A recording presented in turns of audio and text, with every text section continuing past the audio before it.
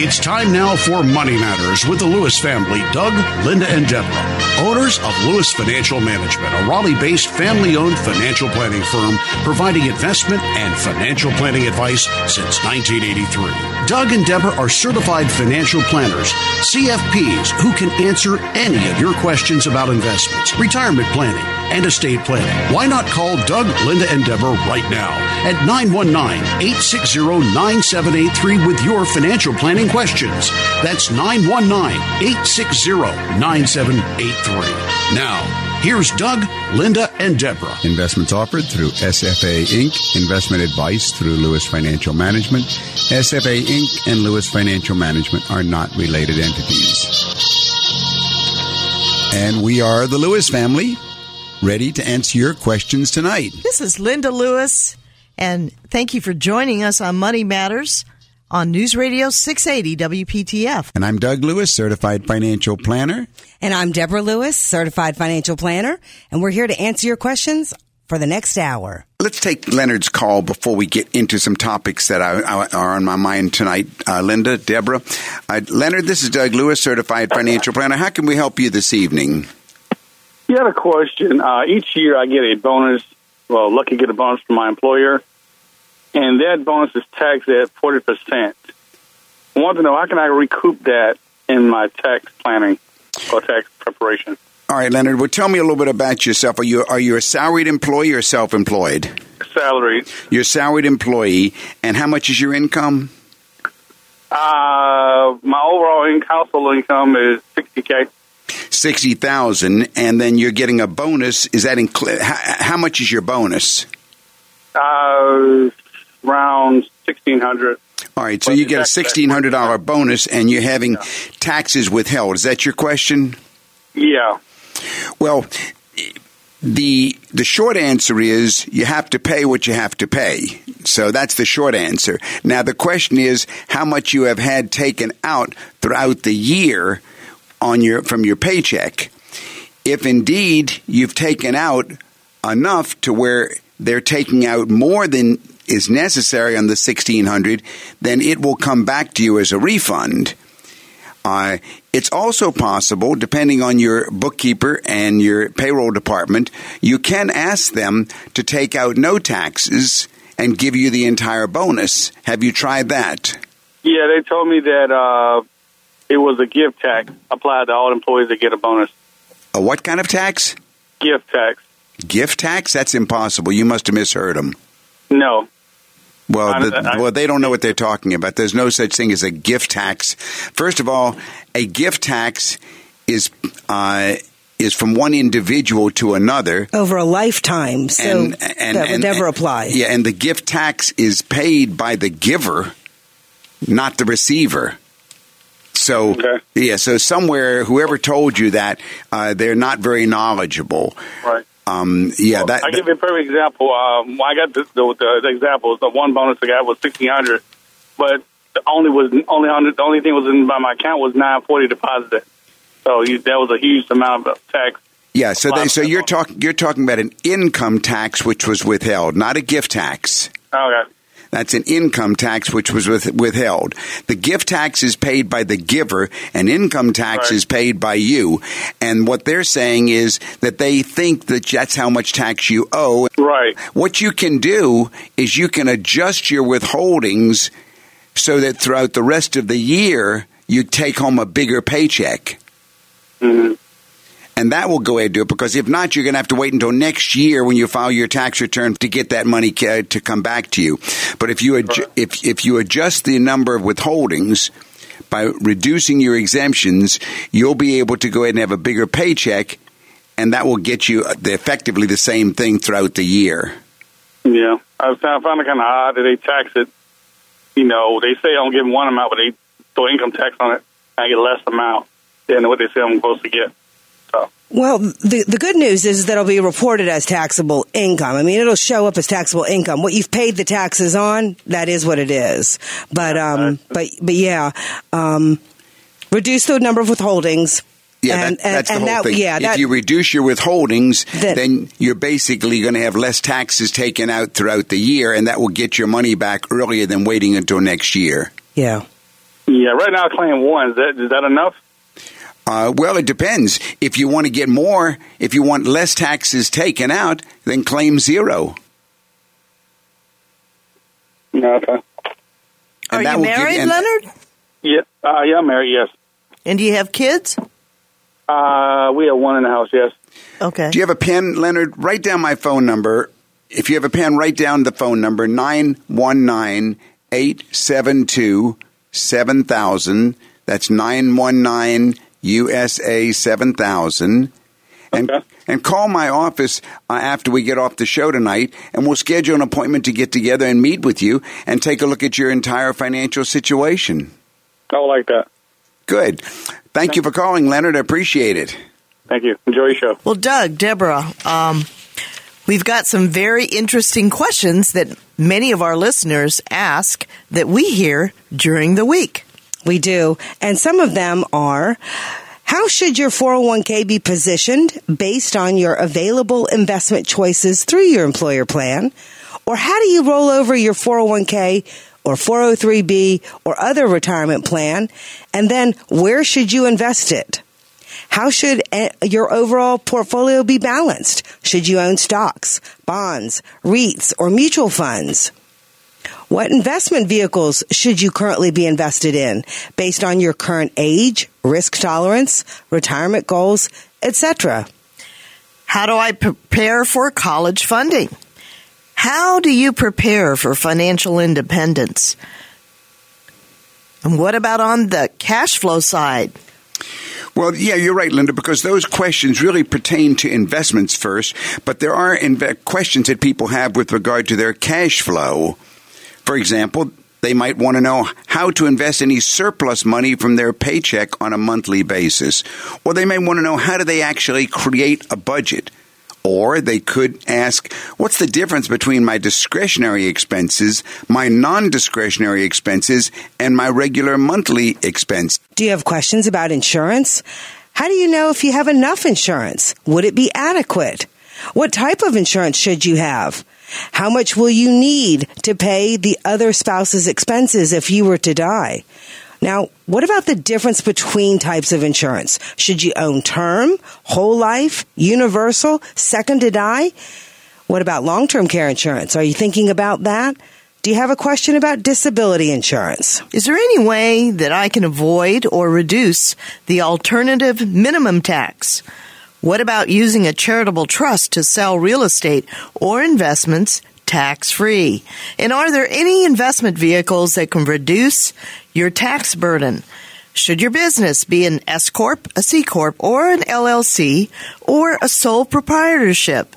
And am I paying enough or too much in quarterly taxes? And of course, everybody has an estate.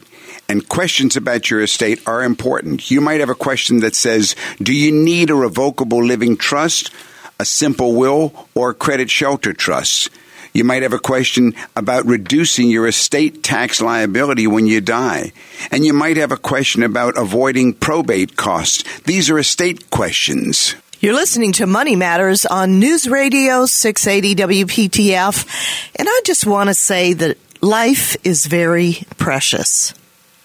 It really is. We take being alive and living for granted sometimes because, in life we're very busy, and whether it's taking the trash out or paying bills or cleaning the house or running to the grocery store again because we can, we do things that are on the list, that are on our, that are our responsibilities. And sometimes we just forget how precious life is. And to those of you that are out there listening to our show this evening, and maybe you've lost a loved one, maybe you're a widow, or maybe you're a widower, or maybe you're a caregiver, and you have a loved one that's terminally ill, or battling a disease.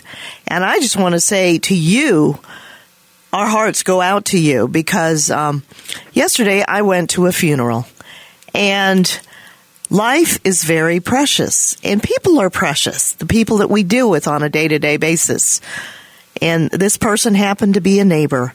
And, at first I have been very busy. But as I began to remember this person, I remembered that we used to go to the swim team, and we were rooting for the kids and taking them to pizza after the swim meets. And, and then when you lose that person, it means a lot. It brings back a lot of tender memories. So to those of you that are listening this evening, we hope that maybe we'll bring you a little bit of cheer this evening.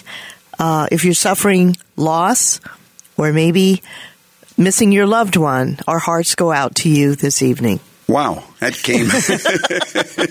took me by surprise there, Linda, but I understand. Estate planning brought you right to the funeral that you went to yesterday. And planning is everything, and life is indeed very precious. There's no doubt about it. For a consultation with Doug or Deborah Lewis, call Lewis Financial Management at 919-872-7000. That's 919-USA-7000. Marianne, how can I help you with your money matter this evening? I am one of several recipients of a rather large estate. The executor will have to file with the IRS.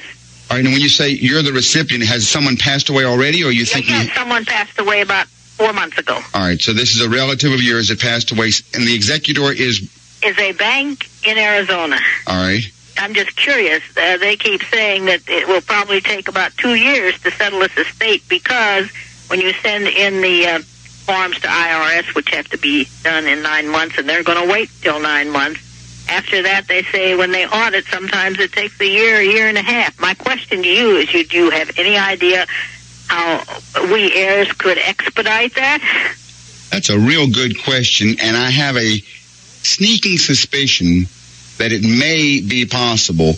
My guess would be, and I would not like to be quoted on this, what I'd rather do is have you call me at the office, and I will put us in touch with an estate planning attorney. I work with several very closely. How many heirs are there? Well, there are 4 of us that will get the residual. And there are 4 heirs? All right. Well, give me some numbers so I know what we're talking about. When it gets to us, it won't be very much. The estate's about $1.8 million. All right, so a $1.8 million estate, and are there heavy creditors against the estate? No. It was about $10,000-$15,000 worth of bills to pay off, and that's all been done. All right. But the bank is going to take about $50,000, and then we don't know what the lawyer's fee will be. Mm-hmm. And then there's one other a gift of $100,000, and everything that's left gets divided 4 ways.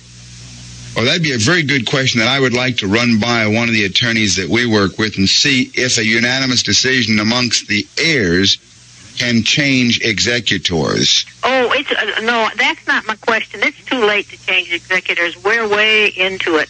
If that was to have been done, and I thought of that, I thought of writing the judge and ask that my brother be allowed to continue. He had power of attorney for 2 years to pay all the bills, but it's too late. The bank the bank is in the same state where the court is. They're not, and we're all from someplace else. What I had in mind, is there anything we could do about writing directly to the IRS office saying, look, is there anything we can do to expedite this audit that they apparently will audit? And I thought maybe if the 4 of us said, look, let's go with it. We're all close to 70 years old, or some of us are 50, but most of them are 70. Yeah, I think there are some things that you can do. Again, I'd want to be using an attorney. But I think there are some things it shouldn't take 2 years to file a tax return, that's for sure. No, it only takes 9 months to file the return. You have to file it in 9 months. So why is the estate being audited? Oh, they just assume that every estate of any size gets audited by the IRS. Well, that's not necessarily true at all. Well, I thought the bank is a little... but I thought maybe if I wrote, and this would be the Ogden, Utah branch, I thought maybe I'd just write and ask them to do an immediate audit. Yes. Well, yeah, but you've had no experience with that, I take. No, I don't think a little bit off of your... Well, it's not off. It's not off my area. I'm working in this area all the time, but I'm working with an attorney. Is what I'm saying. We generally bring an estate planning attorney in who's able to represent himself before the IRS. Oh, And as I see. you see what I'm saying? Maybe that's what the four of us could do. Well, that's exactly what I'm saying. If you will call me at my office, I'll see about getting us in touch with an attorney who works in this area and who is able to go. You see, your attorneys fall into several categories. Number one, you've got estate planning attorneys that simply go ahead and prepare wills and trusts and so forth. They're very uncomfortable dealing in the area of taxes and accounting. Uh-huh. There are other estate attorneys who are also CPAs and who are very comfortable in this area, and they like to actually represent you before the IRS. You see what I'm saying? I see. Well, I didn't know that. And that's very useful. Exactly. And the consumer doesn't know, typically, they're not questions that you ask an attorney, and quite frankly, they're not types of questions that you would be expected to ask. But the attorneys that I like are the ones who are able to go in and work in both areas simultaneously. They know their ways around the IRS, and they also know the estate tax laws. Right. You see what I'm saying? So you want somebody who's expert in estates and taxation. Estates and taxation and comfortable dealing with the IRS, exactly, and has represented ones before the IRS. So, Marianne, if you'd like to call me at the office, I'll go ahead and see about getting us in touch with someone that I've worked with and that I can feel comfortable recommending to you. Well, I appreciate that very much. You're sure welcome. Thank you for your time. You're welcome. My office number, by the way, is 872-7000. Okay. Thank you very, very much. Thank you for calling, Marianne. Bye-bye. Bye-bye now. So, Doug, what are your thoughts on Warren Buffett's recent comments that seem to endorse index investing? Well, first of all, it's impossible to be an investor and not have tremendous respect for Warren Buffett and his track record. I have a special appreciation for just how difficult it is to do what he has done. Now, Mr. Buffett's approach at Berkshire Hathaway has many similarities to how great active managers have built their superior track records, and that's through what we call bottom-up investing, rigorously analyzing companies, building durable portfolios. This is what we call research-driven, long-term, buy-and-hold approach, and that means less trading and lower expenses, and actually index-beating results. Wow. Americans need to save more for retirement and to get invested and then to stay invested. So, indeed, I respect what he has done a little more than what he is saying. That's a good way to put it, because in general terms, he says for most individual investors, and that might be for those who do not have a financial planner and do not know about other active management.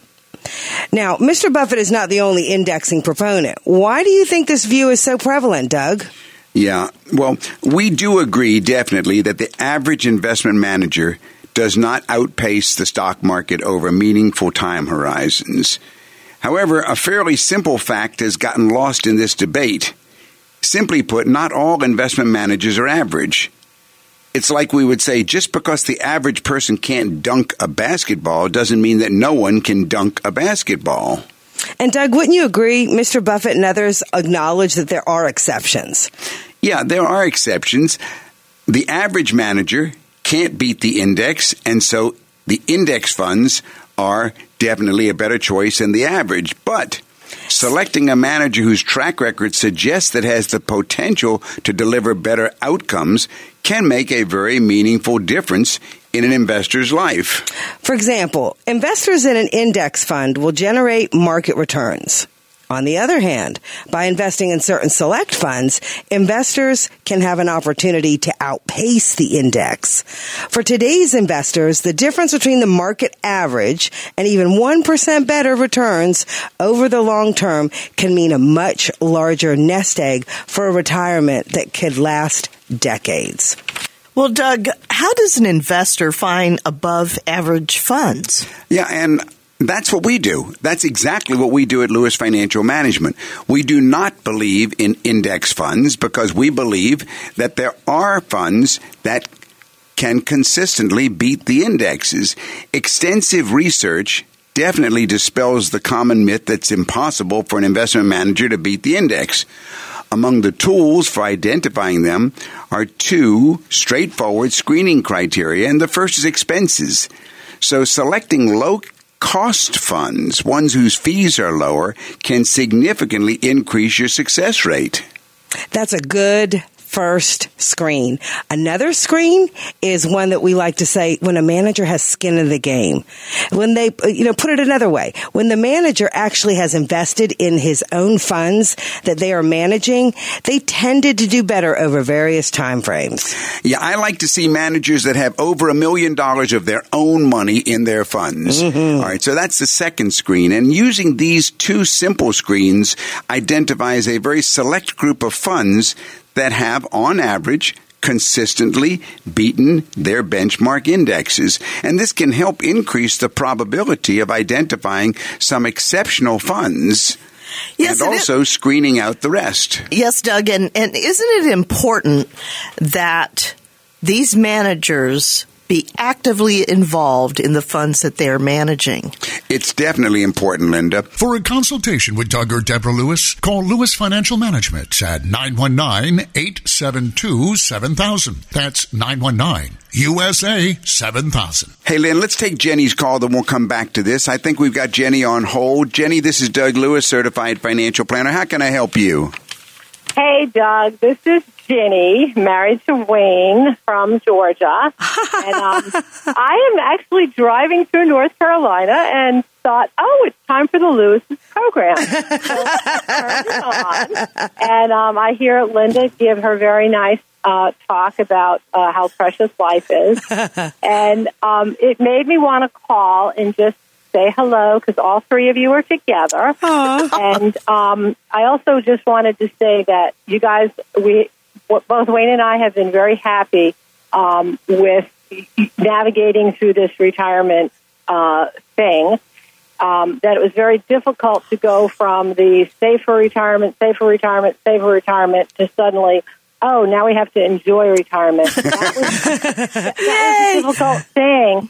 And I just wanted to tell you guys that, and anybody out there listening, that you guys have been really, really great and helping us to get to that point where we're actually able to enjoy our retirement and understand more than we've ever understood about, where your money comes from, how you fund things, and all that kind of stuff.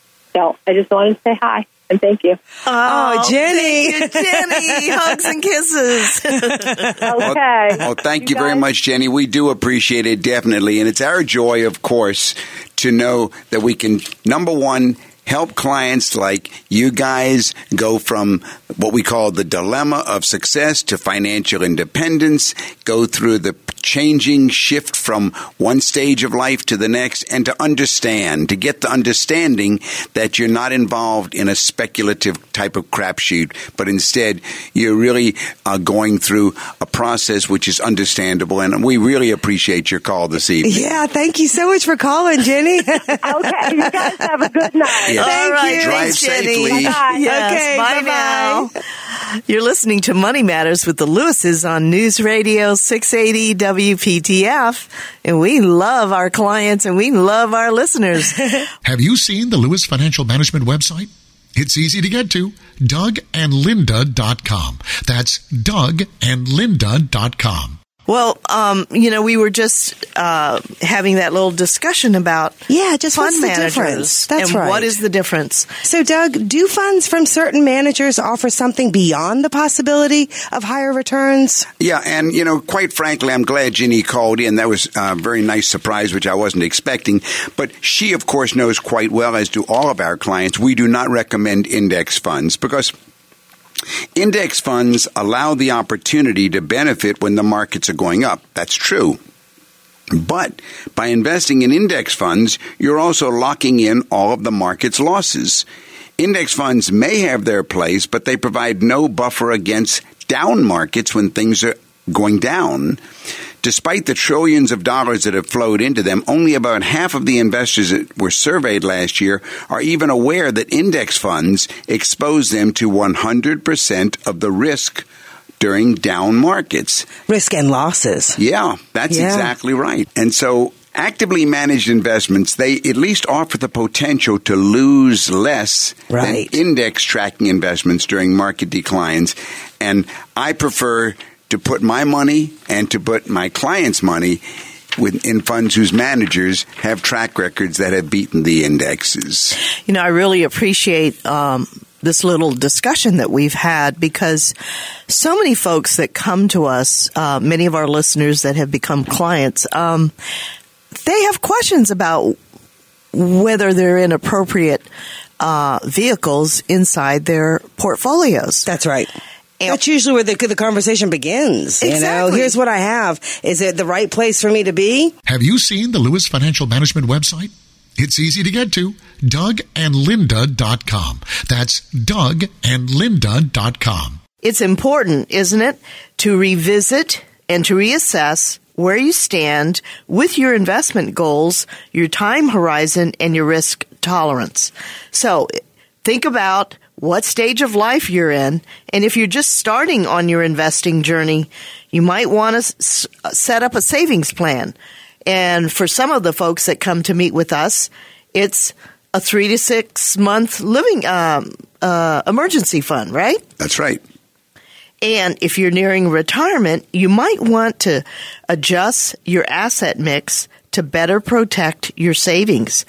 Now, for those of you that are already retired, your consideration might be that you want to alter the monthly withdrawal amount that you're taking. Yeah, so be prepared to discuss during your meetings both short and long-term goals, how your investments can provide for your near-term needs as well as your lifetime plan. Another thing you'll want to ask is, how might changes in my life affect my investments? Have you lost or changed jobs? Have you adjusted your retirement date? Are you going to work longer or less long? Have you recently married, or maybe you've gotten divorced? Have you become a parent or a grandparent? Are you sending a child to college? Have you experienced a change in healthcare costs for you or your family? Or how about, are you beginning to support an adult child or maybe an aging parent? All of these things can change what your investment needs and your goals might have been. Another question to ask is your asset allocation in line with your investment goals? Investment portfolios can shift over time, and they become more or less aggressive than you might have intended. So, if your investment mix is out of sync with your preferred asset allocation, or your investment objectives have changed, this might be the right time to rebalance your portfolio. You know, Linda, a lot of people accumulate in their 401ks, and they might make those investment options they might have made them 10, 15, 20 years ago, and they might have $1 million, and they need to reassess. Are they still invested in the proper investments? So often we see that. They began with something that was only maybe 100,000, 110, 120,000, and here they're meeting with us now years later, and we see that, you know, it's close to $1 million, and they're way wrong. It would have been right when they were at 100,000. Way wrong now with this kind of money. So true. It's important to reevaluate as time goes on. Another question that folks need to ask is, should I adjust my portfolio to minimize the effect of the market volatility? The truth is that no one can predict with any degree of certainty what will happen to the market over the next week, the next month, or even year. For a consultation with Doug or Deborah Lewis, call Lewis Financial Management at 919-872-7000. That's 919-USA-7000. Short-term swings are driven by investor emotions and often get exaggerated in both directions before rational thinking wins out. So day-to-day market moves are something that no investor can control. It's important not to let such noise steer you off course from a well-reasoned and disciplined investment plan. And that's what we do at Lewis Financial Management. We help you see your whole financial world holistically, how everything is going to affect all the other pieces and parts. You know, there's been a lot of news coverage about the Federal Reserve and plans to raise interest rates, and you might wonder how that could affect your portfolio. Well, when you hear the words interest rates, it typically means the federal funds rate, which is the rate that banks charge other banks to borrow money, sometimes overnight. When the interest rate is raised, it makes borrowing money more expensive, which affects how consumers and businesses spend. It's the way that the Fed attempts to control inflation. And this leaves households with less disposable income. People will have less discretionary money to spend which in turn affects businesses' revenues. And businesses, therefore, might not borrow as much of the more expensive money to expand. Bonds also have an inverse relationship with interest rates. When they go up, bond prices go down. You might want to consider how your portfolio would respond to higher interest rates. If it seems they could negatively affect your portfolio, consider adjusting your investment mix. Yeah, that's also important to realize. A lot of people think that bonds are so safe, therefore those are my safe investments and stocks are my risky investments. But that isn't the way it works in a real portfolio. Bonds are only safe if you hold them until they mature. So a 20-year bond is perfectly safe if you hold it for 20 years, but nobody holds it for 20 years, especially if it's in a mutual fund. So if you have a bond mutual fund, then they're not at all safe, which means that you may be thinking you're in a safe investment and you're in a very, very risky investment because of this interest rate inverse relationship to bond values that you talked about, Deborah. Yeah, I remember some folks are so stuck on buying bonds and putting all their eggs in this one basket of because they've been told it's safe bonds. And now that interest rates are going up, those bonds are going to go down. That's right. That's right. So it's important to have these kinds of reconsiderations, isn't it? Now, another question to ask is, how do global events affect my portfolio? Should you be concerned about your exposure to the markets that are outside the U.S.? Domestic and international headlines can make investors nervous and affect the market. So for investors and portfolio managers, a period of volatility can present opportunities to invest in strong companies at attractive prices. Now, what can you do better to be prepared for retirement? This is probably the most frequent question that we get asked. And I would say perhaps the best way to prepare for retirement is to meet with a certified financial planner like my father, Doug Lewis, or me, Deborah Lewis, at Lewis Financial Management. Invest as much as possible as early as possible with the appropriate investments over the long term. However, even without the ideal scenario, there are steps that you can take to boost your retirement savings. So don't feel left behind or the time has passed. You can do a lot to speed things up and get back on track. And it all begins with meeting with us at Lewis Financial Management. Now, you might consider contributing more per pay period. It's important to know if your employer has a retirement fund match that can provide additional money beyond what you're setting aside. And then after you've done that, you'll want to contribute to an after-tax fund. You want to buy investments inside and outside your retirement accounts. You need to know how much you can set aside monthly and then do so. Withdrawing during retirement from these two types of accounts is the optimal scenario. So, Linda, if someone's been listening and thinking, hey, this is what I need to do, well, how do we begin? It's very important to write down your financial goals. They may be immediate, like developing a strategy to pay off debt, or a short-term goal could be saving so that you can buy a house. Others have longer-term goals where you have to think about what kind of retirement that you envision for the future. And secondly, it's important to make a list of questions that you want answered. If you meet with an advisor, a competent advisor should be able to answer all of your questions. So, become prepared with specific concerns that you have about your situation. You know, I would say through the years, Linda, that the young ones so often don't have their questions as well as the older clients. You're right. Very often I've noticed that folks that come in to see us that are 65 or 75 or even older, when we ask them at the beginning of the meeting, after we've established the relationship, when we ask them at the beginning of the meeting, what are your questions that you want addressed today?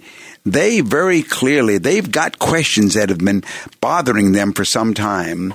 The older ones seem to know that questions are important. And the place to begin.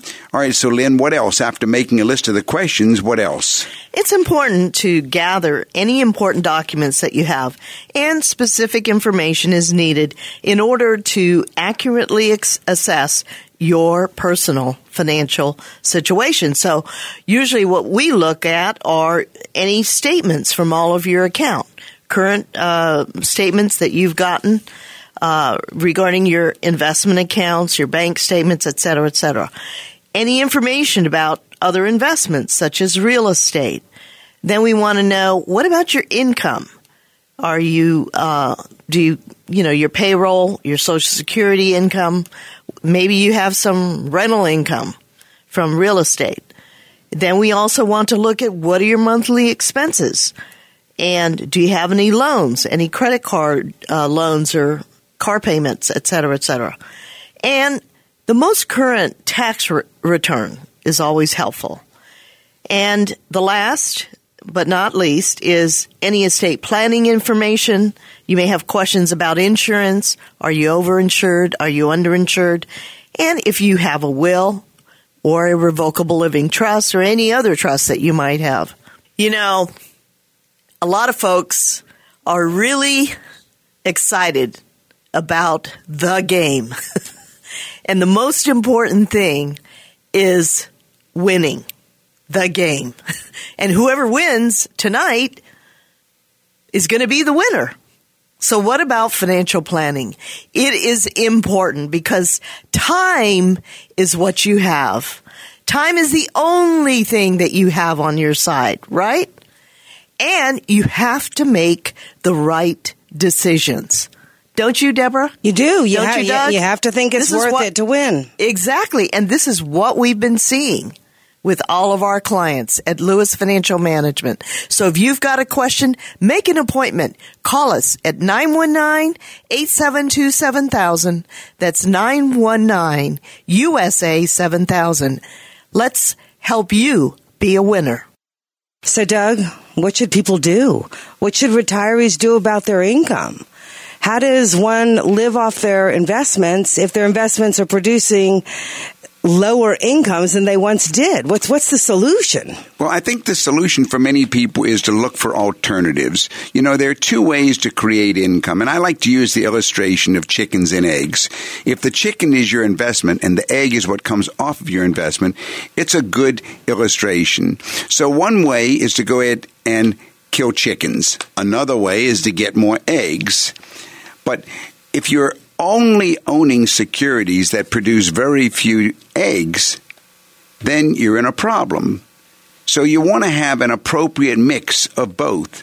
You want to have some investments, some funds that are growth funds in your portfolio that are for growth. And yes, you may have to kill some chickens to get some income from them, but you also want some investments in your portfolio that will cover your living expenses that are egg producers. The science and the art of this is what we do. We help you balance how much in one type of investment, how much in other type of investments. And when people hear of alternatives, sometimes they think of very exotic and risky types of investments. That's not true. There are alternatives that are extremely risky, such as commodities and hedge funds and so forth. Right. But there are also alternative investments that are just straight income producer, which are not exotic. And of course, that's what we do at Lewis Financial. We help you balance the portfolio so you have some egg producers and some just chickens that grow fatter. For a consultation with Doug or Deborah Lewis, call Lewis Financial Management at 919-872-7000. That's 919-USA-7000. Doug and Linda, when we talk about alternatives, sometimes I think a little in the back of my mind that some people often hear that as what we hear is code word for annuities. I'm glad you said that, Deborah. It didn't occur to me when I mentioned it earlier, but if you're out there listening and you think that the Lewises are hinting at buying annuities, the answer is threefold. No, no, and no. We do not consider annuities as an alternative, as an income-producing investment. An annuity is an insurance product from beginning to end. It's just an insurance policy, and we don't approve of them for income. And part of that is because you give up control. Yeah. Maybe 100% explain that, of Debs. that. Yeah, Can you explain that? Well, let's use Doug's chickens and eggs. And as an aside, one day when you have a headstone, I think it might have chickens and eggs on it, because you are definitely the man in Raleigh known about chickens and eggs. And everybody can get that, so it makes sense. It's so easy to understand. But we don't want to ever give up our chickens. I mean, literally, that means if you give away that lump sum to the annuity company or the insurance company, you've given it up. It's gone. It's not yours. Instead, maintain control. Have an investment that produces income, and you keep those eggs and you keep the chicken. Yeah, and you're right. And I like the way that Linda threw the question in there, because basically the annuity is an insurance product. And using that illustration, it's very simple. The insurance company says, give me all your chickens, and I'll give you eggs for life, but you get none of your chickens back. And that's the trade-off. We don't like that. We like you to keep your chickens and also keep your eggs. Speaking of chickens, I saw something in the News and Observer, and somebody's renting out their chickens. Did you see that? I did. I thought that was hysterical. So if you don't have to buy them, you can just check it out and see if you want to be a chicken farmer or a chicken owner and have eggs every morning.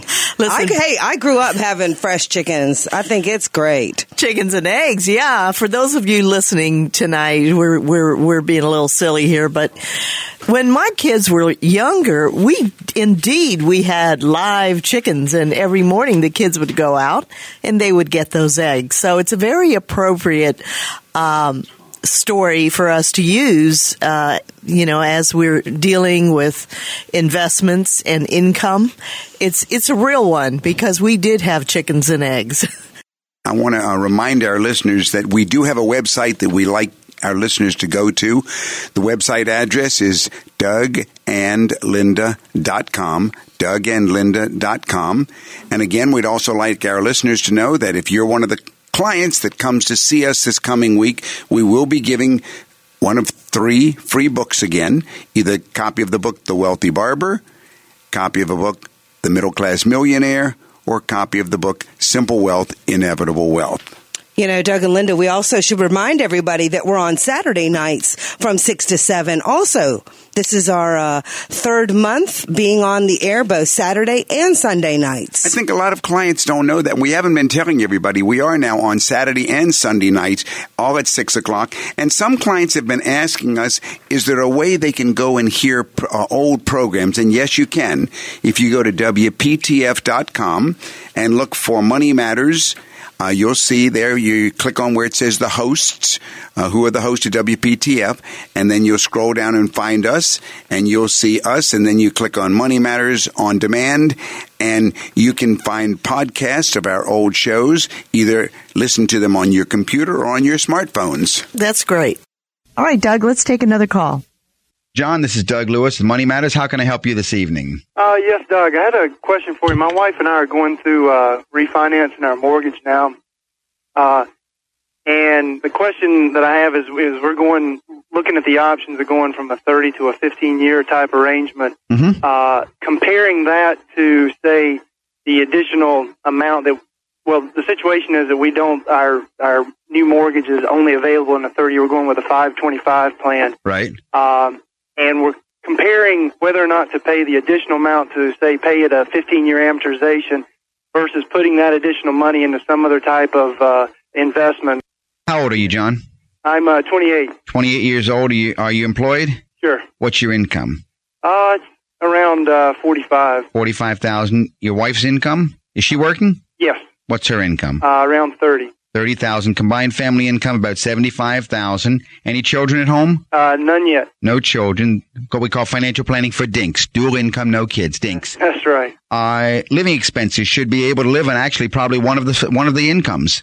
Right. Would hope so. That sounds good. That means you. All right. Now, what you've just basically asked, and what's the size of the mortgage? Well, one other thing I'd like to say is that the house that we're in now, would like to, optimistically, we're looking in 5 years or less to move out of this house into a larger house. So we're taking a short-term view versus, say, keeping this house and paying it off. So that we definitely know that we will be moving out within 4 to 5 year time frame. All right. How big is the mortgage? It's the amount of that you want to borrow. Around $105,000. $105,000. What's the value of the house? $130,000. $130,000. And what is the delta, the difference between the 30-year and the 15-year payment? Around, if I recall, about $250. $250 extra a month. Right. That's right. That's on the 525 on the 30-year versus the 15-year fixed. Right. Gotcha. The question is, in 5 years, can you invest $250 a month and accumulate more than the interest rate on your loan? If you can't do that with your eyes shut, something's wrong. Right. Something's wrong. If I could have, I would have had you even being lower. And because you tell me that you're leaving in 5 years, see, with a 2% annual cap, you could actually be getting a better return. But yeah, you'll accumulate more. Any decent mutual fund is going to go ahead and get more than 5% for you over the next 5 years. Right. You see what I'm saying? Yeah. You'll accumulate far more this way. That's pretty much what I've been, I guess. Yeah. Now the whole trick to this thing is that money better be invested in a pay yourself first plan at the beginning of every month. You'll feel like a real fool if 5 years from now that money is not sitting somewhere having accumulated. Right. I guess from everyone that I've kind of, just around work and whatnot, knocking it around with different people is that, do you want to accept that risk? Whereas if you're putting it into your house, so that you're not making really anything other than what your interest rate of your mortgage is, you know that you'll get that money out when you sell the house. Yeah. Unfortunately, you're listening to these people who are your new financial planners, and they don't know what they're talking about. Right. In my opinion, they don't. Right. Okay. Yeah. You need to go ahead and select a good mutual fund. Work with a certified financial planner to help get a mutual fund that will accomplish your objectives, and then go ahead and have that money drafted at the beginning of every month, and you'll be tickled pink 5 years from now. Right. If you would like some more information on this, I'll be happy to either send you some information or discuss it with you further, and you can call me at the office, and the number is 872-7000. That's USA 7000, and I'll be happy to do what I can to answer your questions. Okay. Thank you for calling, John. Bye-bye. Well, Doug, Deborah, it is always good when folks ask questions about what is the best way to get a mortgage. Absolutely. Right? It turns out that, no matter what the thing is that you're having a consideration about whether or not to buy, especially on a monthly basis, but it really always comes back to, well, as long as you are doing some investing in a way that we call at our office, pay yourself first. At the beginning of the month, you won't feel like a fool at the end.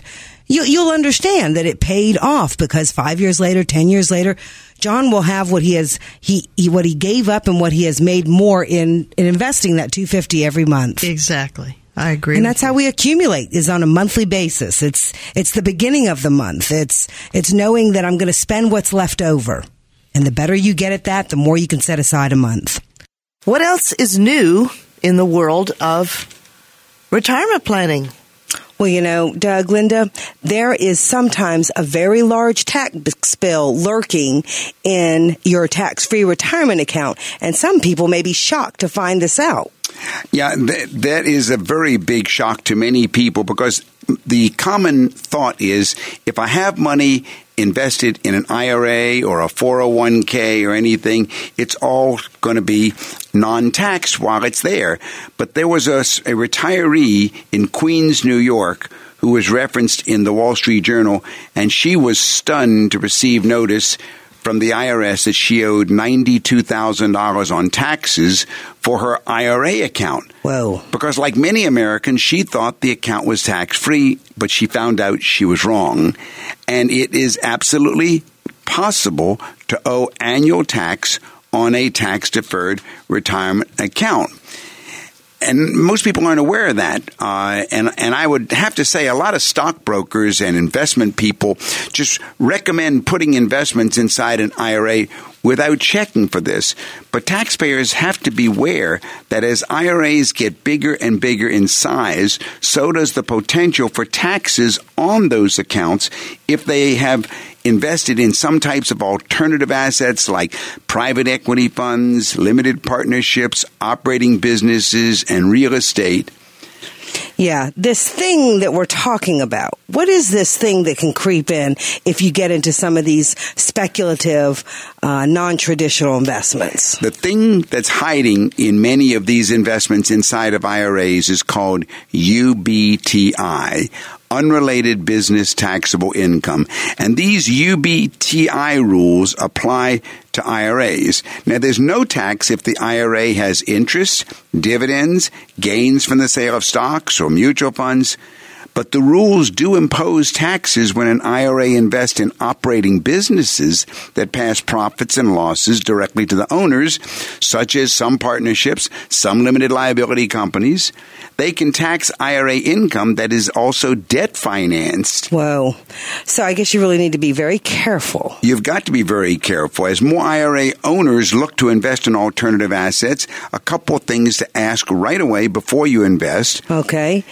Ask before you invest this is the time to find out if there is a UBTI. Ask up front. Is there a UBTI in this investment? Well, a lot of people don't know, how do I find this out? It's all there. Yeah. If you read the prospectus, it's disclosed in the prospectus if there's UBTI. If there is. You bring up a good point, Doug, because a lot of people recommend investments that may not know even whether the UBTI exists in the investment itself. So sometimes you have to be your own advocate and say, well, if I ask the right question, that person might be able to go get the right answer. That's very good. That's a good point. I imagine there are a lot of stockbrokers that sell investments, and if you were to quiz them on what's UBTI, they wouldn't know what you're talking about, but it's right there in the prospectus of what they've sold their customer. Right. So even if you're the person who sold you the investment didn't know, you need to find out. Now, the second thing is to understand the tax bite, because UBTI is taxed at trust rates. Every IRA does get the first $1,000 of UBTI tax-free, or as an exemption. But anything over that $1,000 of UBTI is going to be taxed real high, and so you need to know that. Trust rates, not individual rates. That's right. And that's what we look for. We check all of that. Yes. Even if you've got large IRAs, come see us, and we can quickly tell you if there's any UBTI lurking in any of your investments. Now, Doug, if there is, who files this form or this tax? Who announces to the custodian that there is this UBTI? Well, you've asked two questions at the same time, Deborah, but the real question behind the question is who goes ahead and reports to the IRS and files and pays the taxes. It's not the individual, it's the custodian. Tax on UBTI does not go on the IRA owner's return. Instead, the IRA must apply for its own taxpayer ID number. That's called the 990T with the IRS, and then the custodian pays the tax, and it can be a real mess. So, sounds like it. Yeah, it is, and I have seen clients that have come to me and they've had that mess, and we've straightened it out for them and so forth. But UBTI is definitely there lurking, and as these IRAs get bigger and bigger, a lot of people, they've worked for 20, 30 years. They have $500,000 or more in a 401k. They retire. They roll it into an IRA. They invest it. And without even knowing it, some of their investments have got UBTI in there because nobody did the check. So let me ask you a practical question. So in regard to this example that was listed in this article, the lady finds out that, because she gets a notice from the IRS. So is it the investment tells the IRS there was UBTI in their investment, and therein, because the investment is held by a custodian, the investor is told by the IRS, regardless of how it's owned, you own it. Actually, the custodian is told by the IRS that the money is owed to the IRS, and so the custodian is simply going to call you and say, well, hey, we're going to come up with these taxes. What do we do? And we're going to have to... worst case scenario, let's say the $92,000 has to be collected. There is no cash in it. This means that this would force a situation where she would have to sell something. The custodian's going to have to sell investments. Right, with or without the client's That's permission. Right. Yeah. Very complex. So I can tell you that IRA rules are strict and they must be followed. So you must know what you own in your IRA. And if it's at risk of UBTI, give us a call. Make an appointment. Call us at 919-872-7000 to review your IRAs. Well, Doug, Deborah, what else is new in the world of investing? Well, I would say as long as we're on the topic of IRAs, self-directed IRA accounts can and very often are being used to house real estate. Real estate can fund your retirement, but you have to brace yourself for lots of risks and rules. Self-directed IRA accounts, they do allow people to diversify their investments into assets other than traditional stocks, bonds, and mutual funds. And that does make up most retirement plans. But examples of alternative investments would include real estate, precious metals, oil and gas holdings. And here the catch is that the IRS requires a qualified trustee or custodian to administer these assets, such as handling transactions and managing paperwork and reports. And so far in the United States, there are only about 24 companies that have qualified to act as custodians of these self-directed IRAs. The rules governing real estate IRAs are anything but simple. IRA owners are forbidden from engaging in certain transactions regarding the property. Even something as simple as mowing the lawn of a property you own in an IRA can run afoul of IRS regulations and render the account owner susceptible to losing the IRA's tax-favored status, which could trigger taxes and penalties. That's because IRS rules require contributions to an IRA to be made in cash, not in services. In fact, go ahead. Well, I was going to say that the U.S. Government Accountability Office recently issued a report on retirement security last month. They warned that people who invest their retirement accounts in unconventional assets like real estate or virtual currency may be really placing their investment savings at risk. And then you have the whole issue of the RMD, or your required minimum distribution. When you are 70 and a half years old, you're now required to take a required minimum distribution. And this has to come from your retirement funds. So you may have to figure out a way, maybe tapping your rental income or something, to come up with a way to withdraw this required minimum distribution. So here are some things to consider when creating a real estate IRA. First and foremost, consult a financial advisor for the finer points on self-directed plans. Yeah, they're not for everyone. There are plenty of easy opportunities to invest in real estate using mainstream methods like mutual funds or real estate investment trusts, REITs. It only makes sense to do direct real estate investments if you're a seasoned professional and you're convinced the project you're investing in is an absolute winner and you're willing to take the risk that the IRS is going to be challenging you. So Doug, Linda, because these are so complex and easy to foil, we don't recommend them. But if you're listening tonight, if you have one, if you have questions about yours, give us a call. Let us help you find what might be in your IRA, what might be susceptible to ruining that tax-deferred status of your IRA. Call us this week, 919-872-7000 to make an appointment. Well, we've really had a lot of topics we've covered tonight. We've covered UBTI. We've covered real estate investing, self-directed IRAs. We've covered enough, and we had some good callers tonight. We've enjoyed all of our callers. We want to go ahead and remind all of our listeners that we will be on again Saturday night, next Saturday and Sunday. Join us at 6 p.m. Remember always that to us, your money matters because your financial future is at stake. Have a wonderful week, everyone.